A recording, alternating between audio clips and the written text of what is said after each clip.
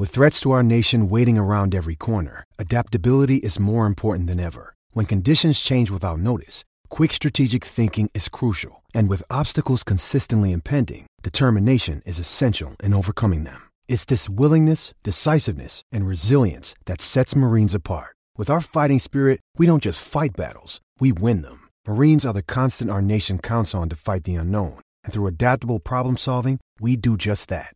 Learn more at marines.com. With Lucky Land Slots, you can get lucky just about anywhere. Dearly beloved, we are gathered here today to... Has anyone seen the bride and groom? Sorry, we're here. We were getting lucky in the limo and we lost track of time. No, Lucky Land Casino, with cash prizes that add up quicker than a guest registry. In that case, I pronounce you lucky. Play for free at LuckyLandSlots.com. Daily bonuses are waiting. No purchase necessary. Void where prohibited by law. 18+. Terms and conditions apply. See website for details. With the Lucky Land Slots, you can get lucky just about anywhere. This is your captain speaking. We've got clear runway and the weather's fine, but we're just going to circle up here a while and get lucky. No, nothing like that. It's just these cash prizes add up quick. So I suggest you sit back, keep your tray table upright, and start getting lucky. Play for free at LuckyLandSlots.com. Are you feeling lucky? No purchase necessary. Void where prohibited by law. 18+ terms and conditions apply. See website for details. This is the Armchair Cricket Podcast.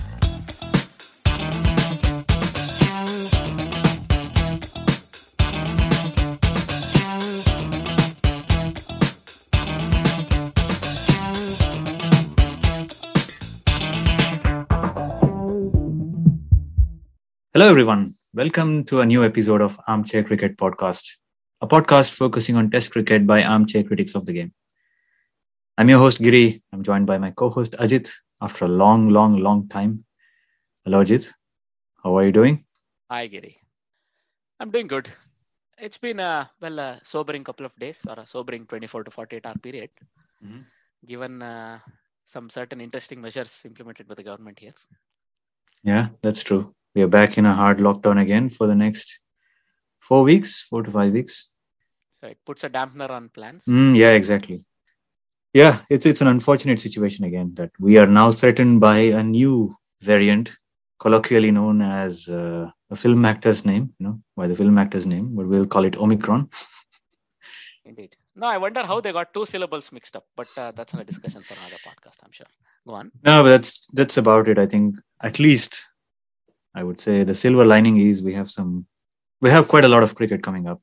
The Ashes are already in progress, and we have India touring South Africa, and the Boxing Day Test match will start very soon, right? So it's a week away from now. So at least there is something to look forward to in these gloomy times, quite literally actually.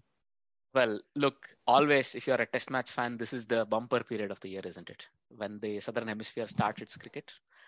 You can expect that there's always some cricket also in South Asian conditions. Because of the heat, they can't play in summer. So there'll be hopefully a lot of cricket that we can look forward to. But let's start with the India-South Africa Test series, and the first test, which will be held in Centurion starting in 26th. I would like to know, what are your thoughts on the 11 before we visit some of the more spicier topics that are going on in Indian cricket? I think we should begin here. Yeah, we'll keep this very low-key. I'm not going to get into any controversy there. You mean no Thor? Yeah, it's an interesting team selection debate, I would say. A couple of people vying for the spot, and one of them might actually have to lose out. One of the senior pros could lose out potentially to a newcomer. So on present form at least. So we have some people who are missing out due to injuries, right? So we have Jadeja missing out, Akshar Patel also missing out. Shubman Gill is going to miss out. I think he has an injury as well. That's the other name, I forgot. And of course, the big name, Rohit Sharma, also out due to an injury, hamstring apparently. But apart from that, I think we have new guys like Shreyas Iyer, who is doing really well. We have some people who are actually in good form coming back to the squad, like Mayank Agarwal. I think he had a very good series against New Zealand with that 150 at Mumbai. So he's in good nick. And KL Rahul will be joined by, he will join his Karnataka teammate. I'm sure both of us will be happy with that, seeing a couple of Karnataka guys opening the batting order for India. And then we have some some of the more experienced names like Pujara, Kohli, Virat Kohli. Yeah, that's another topic. But I think there's the main debate will be who will be the middle order batsman, right? So you have Rahane, Iyer, Vihari, three guys vying for two spots, in my opinion. I'm going to go with Rahane and Iyer. I'm going to leave out Vihari, although Vihari is currently playing in South Africa for India. So he might be more acclimatized, but yeah, this is something I'm very curious about. And then come the bowlers, of course, apart from Rishabh Pant. So you have three seamers and probably one spinner, I think, four bowlers. I'm not sure. I mean, Kohli could even play five bowlers. I don't know. So three seamers and a spinner. So what do you think? Well, let's see. So there are three discussion points for me. One, what would be the makeup of the middle order? That's one question. Second question, whether it would be 4 or 5 bowlers that India would go with. And the third question is, what would be the opening pair? The last one is the easiest of the three. So I think given that Rohit Sharma and Shubman Gill have been injured and they can't play, it becomes clear Mayank will retain his spot. And KL Rahul, who would fit anywhere in the top 4 probably, will open, right? So as you say, it might bring a tear or two to the eyes of many Karnataka and Kannadiga fan. Look, there is a lot of talk about town, but really, it would make no sense to drop somebody like Pujara. No. And then Kohli is fixed at 4, you're right. Then comes the fun part. Iyer has been on a hot streak. He's hit 100 and a 50 in his debut test. It was at home. And Vihari has been recalled into the squad, almost like, they have a horses for courses sort of a setup where somebody like Vihari taking the place in the 11 because he did so well last time India played outside India in a test, right? You remember in his last test, him and Ashwin blocked out probably better part of a 30 to 40 over spell where that's what led to India winning the series, is my opinion. In this case, it remains to be seen how it goes.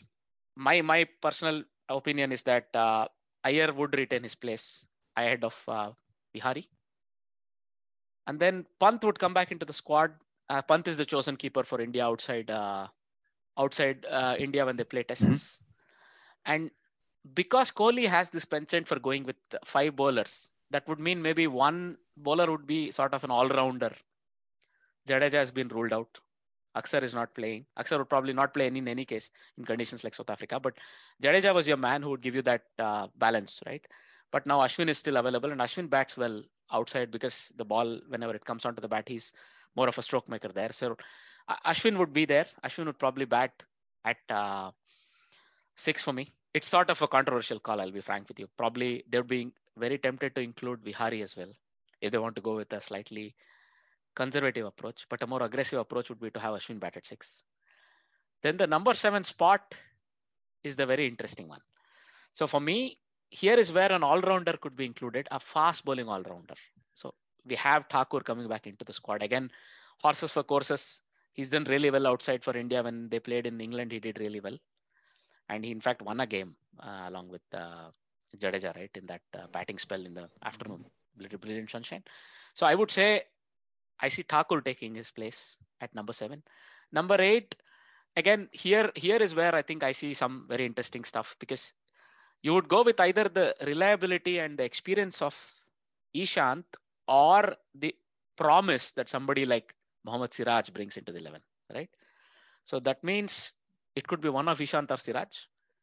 Shami and Bumrah take their place for me. So it will be, the attack will be Bumrah, Shami. Let's just say Siraj for now, Thakur and Ashwin. And the top order would be Rahul, Mayank, Pujara. Middle order would be Kohli, Iyer and Pant. This is my 11 for India for the Centurion game. So that means Vihari and Rahane both sit out. If India would go for a slightly conservative approach, Thakur would be replaced by a full batsman, and my full batsman would be Vihari ahead of Rahane. Okay, interesting. Also, it's a good chance to see how the new India management responds.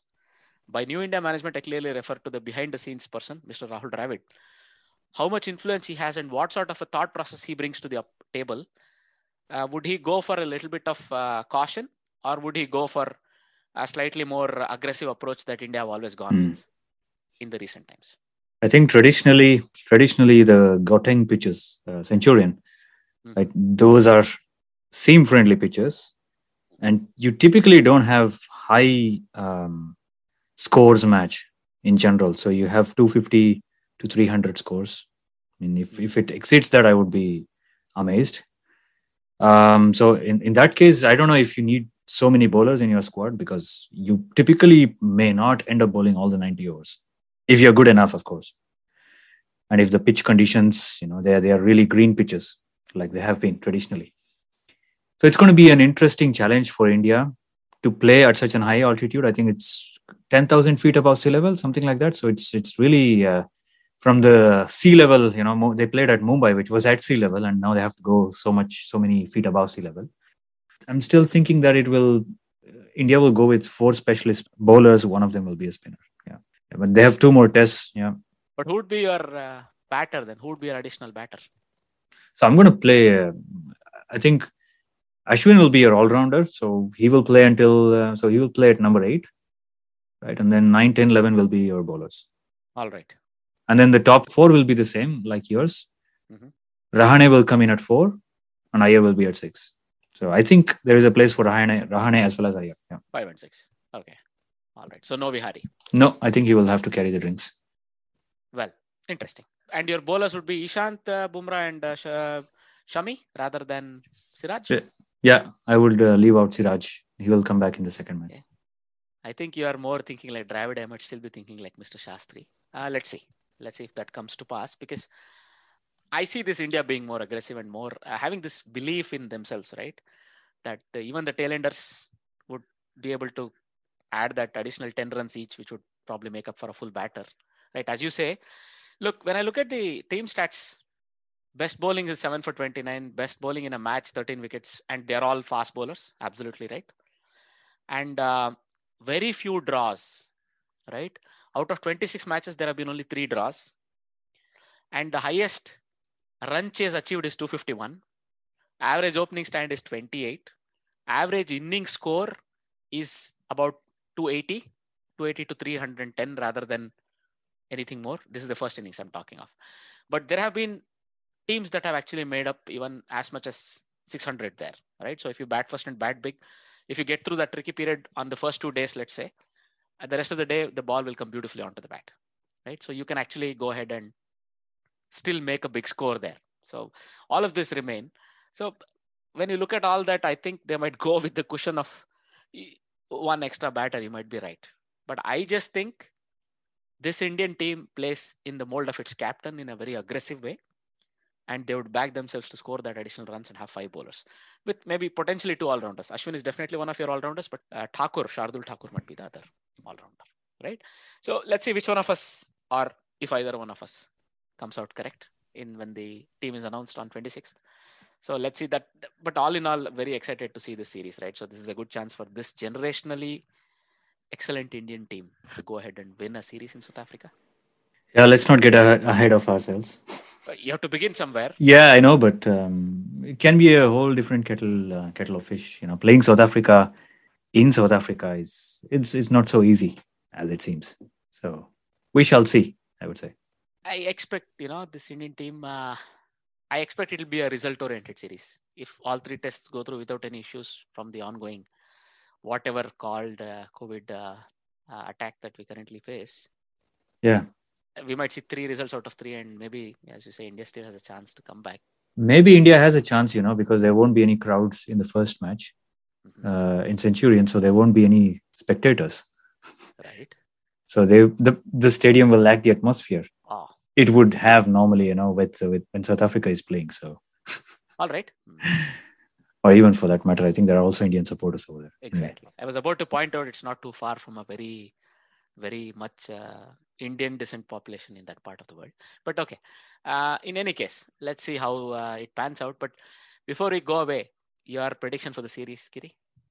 I think it's going to be tough. I'm going to say 1-1 with a draw in between. I know chances of a draw are very less, but I'm still going to go 1-1. I'm going to put my neck out 2-1 to India. Well, let's hope for that. All right. Now, I think we should quickly have a chat about the other test that finished today, the second Ashes test. Did you follow the test? What are your thoughts on it? I didn't follow all the cricket. I did watch some, some overs here and there. So a couple of sessions here in between. It's at least in terms of scheduling, I think it's a better one. Day-night test matches in Australia, because then we can at least watch some of the cricket that's played. At least what's it called? The twilight session and the one before it. And funnily enough, these day and night test matches, they have a break at 5:30 in the evening, and they call it dinner. So who has dinner so early? Anyway, that's another discussion. It was a nice match actually. It started out, in my opinion, as very much in favor of Australia. Having seen Australia bat so well, I think they scored in excess of 400 runs, right? And then England caved in, meekly, just like they did in Brisbane in the first innings. And Australia posed a mammoth target in front of England to chase. And England were gone when they lost Joe Root's wicket at the end of the fourth day's play. I thought they were done. But England somehow managed to bat out almost through the whole day on the fifth day. I think they lasted until the evening session, a few minutes into the evening session. So there was only about 20 odd overs remaining.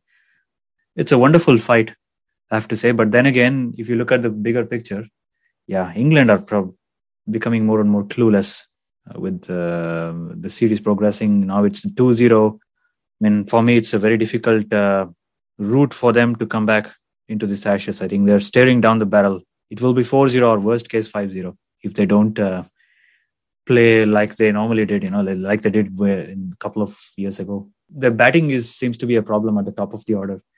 The opening does not seem to have settled down with Hamid and Rory Burns. The intent shown by them, I think they're still lacking. And Joe Root himself cannot carry the weight on his shoulders. I think he's under a lot of stress. And he's probably also injured after such incidents, right? So end of the day, yesterday, he had a knock of that delivery by Mitchell Stark. Yeah, I don't know if he'll be fit enough to play the next test match at MCG, to be honest. So I hope he is. Yeah, it's a sad story if you're an English fan, but it was very good test cricket though until the last day of the test match. So I liked it. Jai Richardson, I think he made his debut, right? So he replaced. Was he replacing Josh Hazlewood? Yeah. He was not debuting. No. But it was his first test in 2 years. It was his third test overall. Okay. Neser was debuting. Yeah, Ashes debut anyway, right? Jai Richardson. Yeah. Yeah. So he did pick up a fifer in the second innings, and he was instrumental in breaking those English partnerships, especially I think the one between Butler and Chris Wokes. I think that was a very good partnership. Butler, he played an innings almost like Pujara. I was amazed. Mm-hmm. Did you catch the whole match or also in bits and pieces? Except for the first sessions, I was able to catch most of the day's play. It's quite early here, right? So as you said, England again came up really short in the first innings. So first of all, they bowled really well to make sure Australia couldn't just take off. But then Australia were just consistently good, right? You see a lot of big scores right at the top. You have Warner 95 and then Marner hitting 100 finally. It's very rare that Warner makes 2 90s. In one series, apparently it's never happened in his career because he has only one other 90 score in his entire career outside of the series. He's made it twice in this series, right?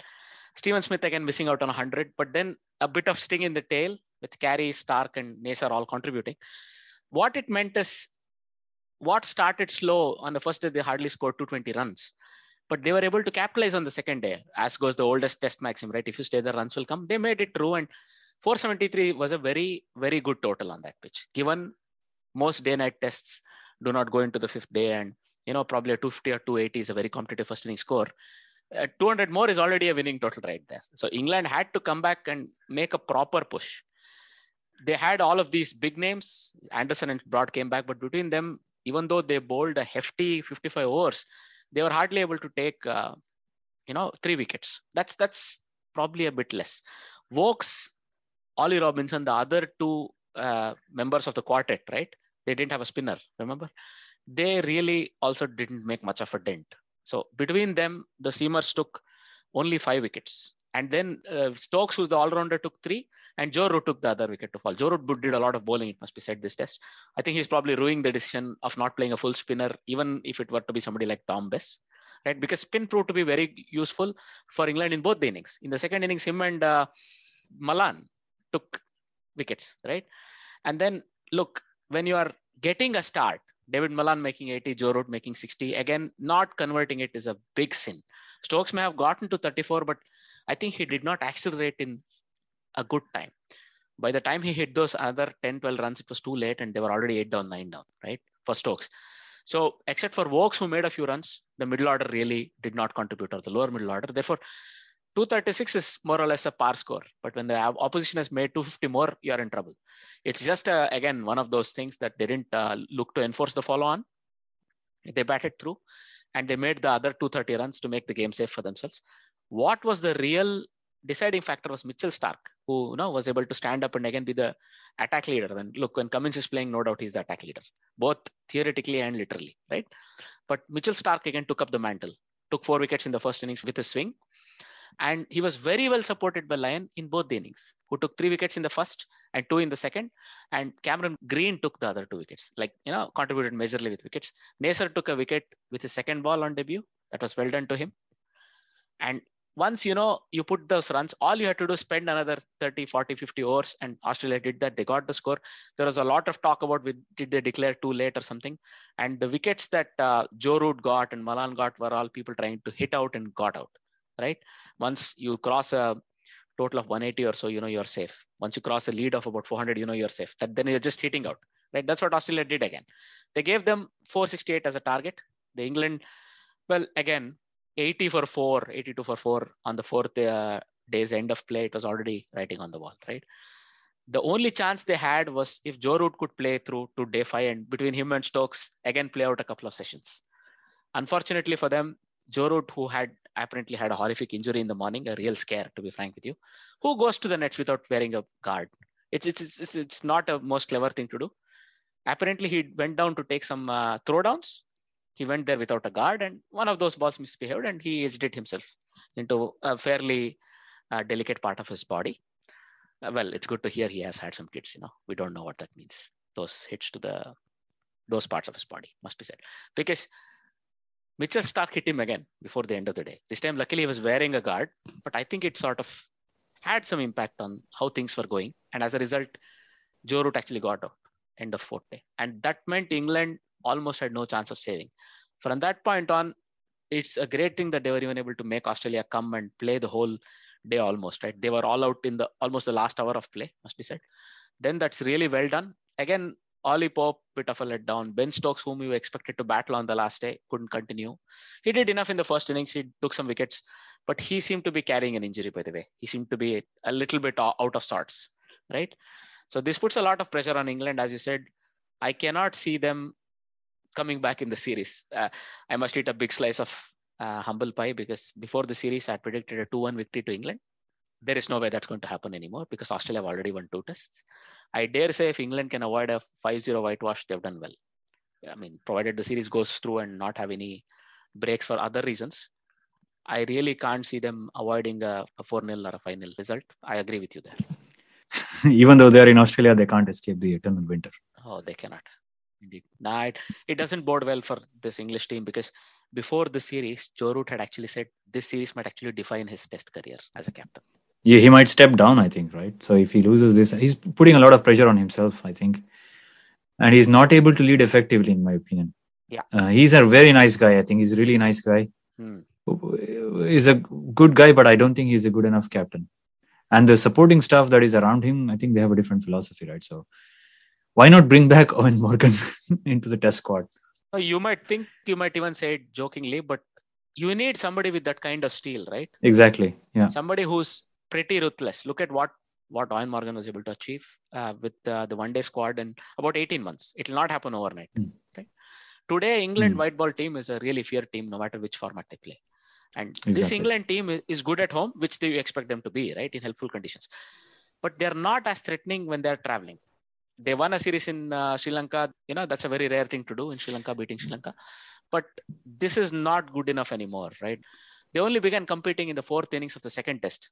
That's like 4th innings into the tour, a serious test tour. Yeah. You have to begin by putting up a bit of a wall earlier on. This is too late. The defense is too late, right?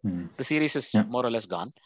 But let's see if they can still spring surprise. The eternal, the optimist in me says, come MCG, they may pull up something out of the bag, a rabbit or a hare or whatever, and we'll see if that's going to happen. Pretty much the writing is on the wall. You might be right. Moving on, let's take a look at the T20I series that happened between Pakistan and West Indies. And in this case, West Indies team was pretty much continually decimated by COVID, and they lost some of their first choice players even before the first match began. Well, before the third match began, there was even talks whether the tour would itself be scrapped. It was done, but after the 3-match series was completed. The ODI series is now pushed to June 2022. It was 3 fairly well competed games, but still the Pakistani top order was way too strong, with Mohammad Rizwan making very good contributions. And I think he's grown into a really all-star player for Pakistan and really a T20 great. There is no other way to describe Mohammad Rizwan the way he's batting for Pakistan currently in T20s, right? With Shaheen Shah Afridi always being incisive, almost like Stark, getting wickets in the very first or the second over. West Indian team really competed well. I think Nicholas Puran may be a bit disappointed with the way he batted, except for the last T20. He didn't really do much in the first 2.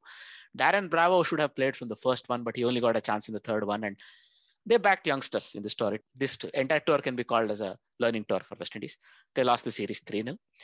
And not a lot of surprises there if you have been, following cricket and how it's been going on with Pakistan and how they've been competing in the T20Is. Now, moving on, I think we should take on some of the more juicy topics, Giri. We should maybe now bring the bear or the dada that's in the corner of the room to the middle. What are your thoughts on Virat Kohli versus Ganguly spat that's currently plaguing, for the lack of a better word, Indian cricket? Is it a big misunderstanding, if I can say so? So I don't know what was communicated between Ganguly and Virat Kohli. That is up for debate. Each side has taken a different stand on the whole topic.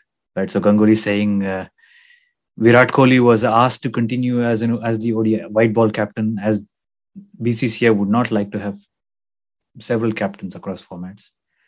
And now Virat Kohli openly admitting in the press conference just before the South Africa series that there was no such communication between Ganguly and Virat Kohli. So he's up against Dada, quite literally. This is purely a battle of muscles. So who has the biggest muscle is going to win this, right? So Virat Kohli has had a penchant for playing the power game with the powers that be, right? So we had one coach famously replaced already like 2-3 years ago, 2017. And now this is it's quite a difficult thing, I think, for him to be going through. I don't know what he's trying to do. Who is right, who is not right, doesn't matter. You should not wash your dirty linen in public. So you have to keep it behind closed doors, resolve the issue there, and then, go out to play on the cricket ground, which is what he should be doing. And I guess Ganguly has now taken sort of a moral high ground and then said, the BCCI will deal with it internally and no more public statements will be made. I don't know if that will stop Virat Kohli from making more public statements, but it remains to be seen. But it is a difficult battle that he's trying to win there. So it's not making many friends.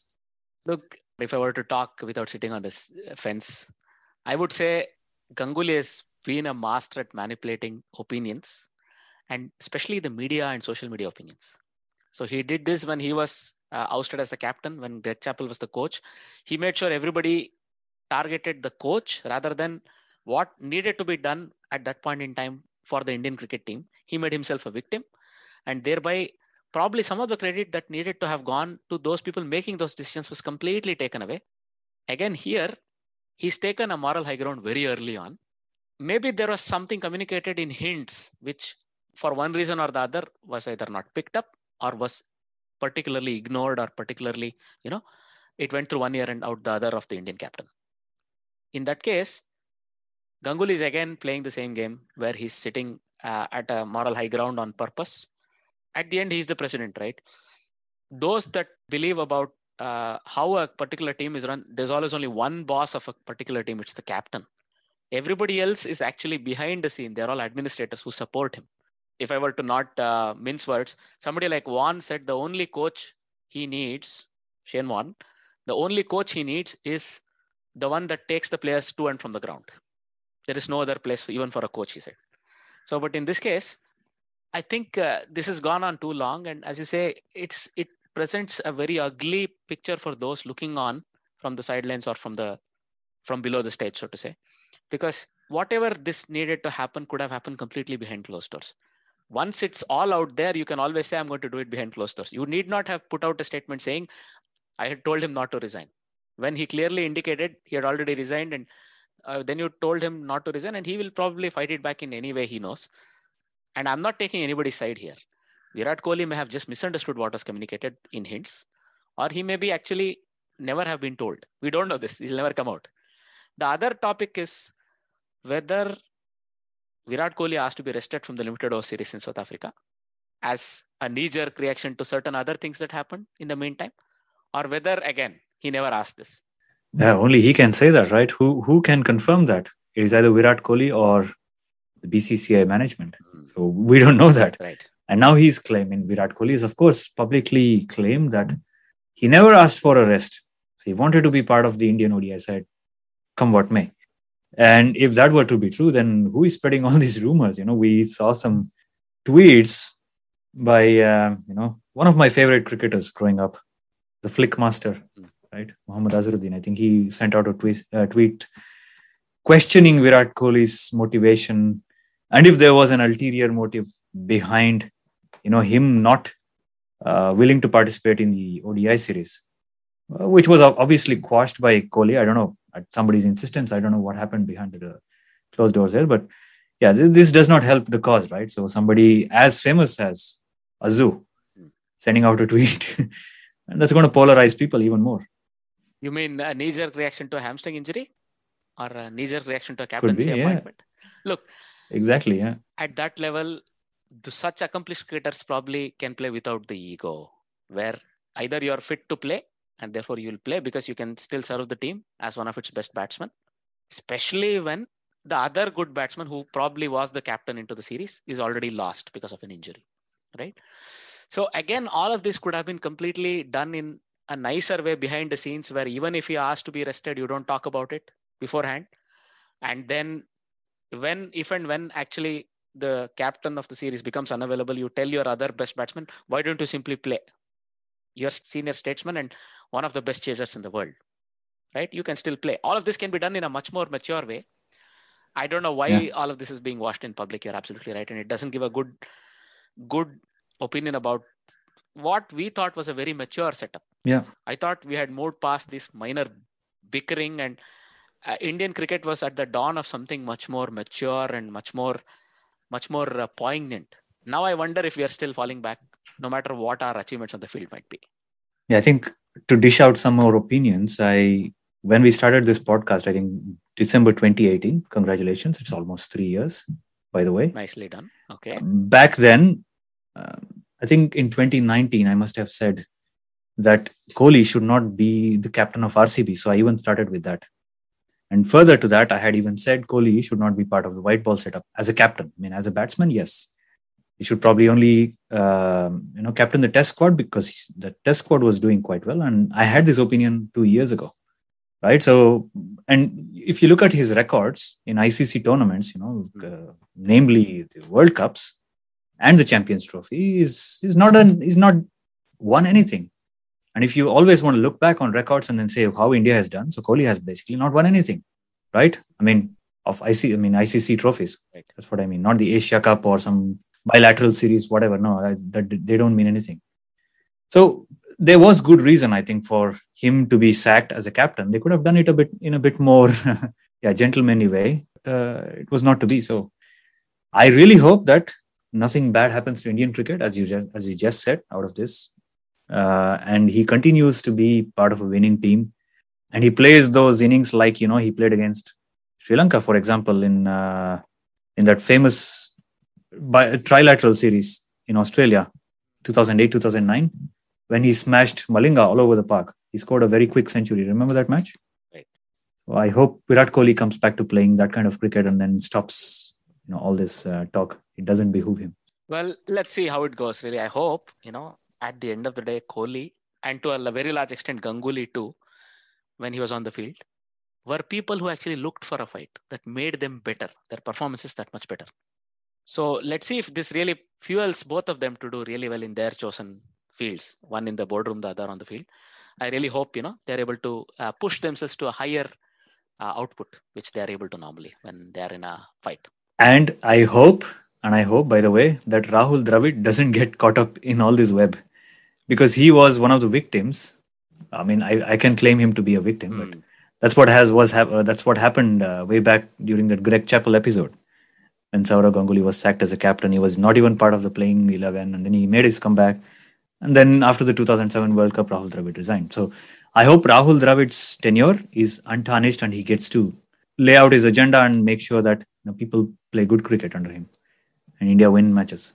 Well, I really hope, as you say, he continues with this pattern and this sort of very mature setup he brings with him, and sets it up so that India can concentrate more on delivering results on the field. And he's able to take care of all of these other backroom talk. If you were to move on, take a quick look at some of the other news stories. So the SJN findings in South Africa have been published. It's a huge report, 237 pages. I've only caught the highlights as put out on certain cricketing sites. So it looks like, all these stories, he said, she said, he said, they said, all this has come out. So some of the former captains, some of the former administrators are under spotlight. People like Graeme Smith, who's a bit of both during his tenure, both as a captain and then even as an administrator. People like Boucher, A.B. de Villiers might come under scrutiny as well. And there have been open accusations against them in their role, right? Therefore, let's see what this really means for South African cricket. And South African cricket can actually, if possible, forgive and move on rather than victimize and then lead another generation of people remaining angry and so on, right? Always, whenever there is a bit of grievances on both sides, the side that forgives first starts the healing. If you tend to just hurt each other, you will continue to hurt each other until somebody actually takes the step of forgiving. So the sooner that happens, the sooner this episode can be put in the past of a great cricketing nation like South Africa, and both sides and all sides concerned can move on. Let me put it like this.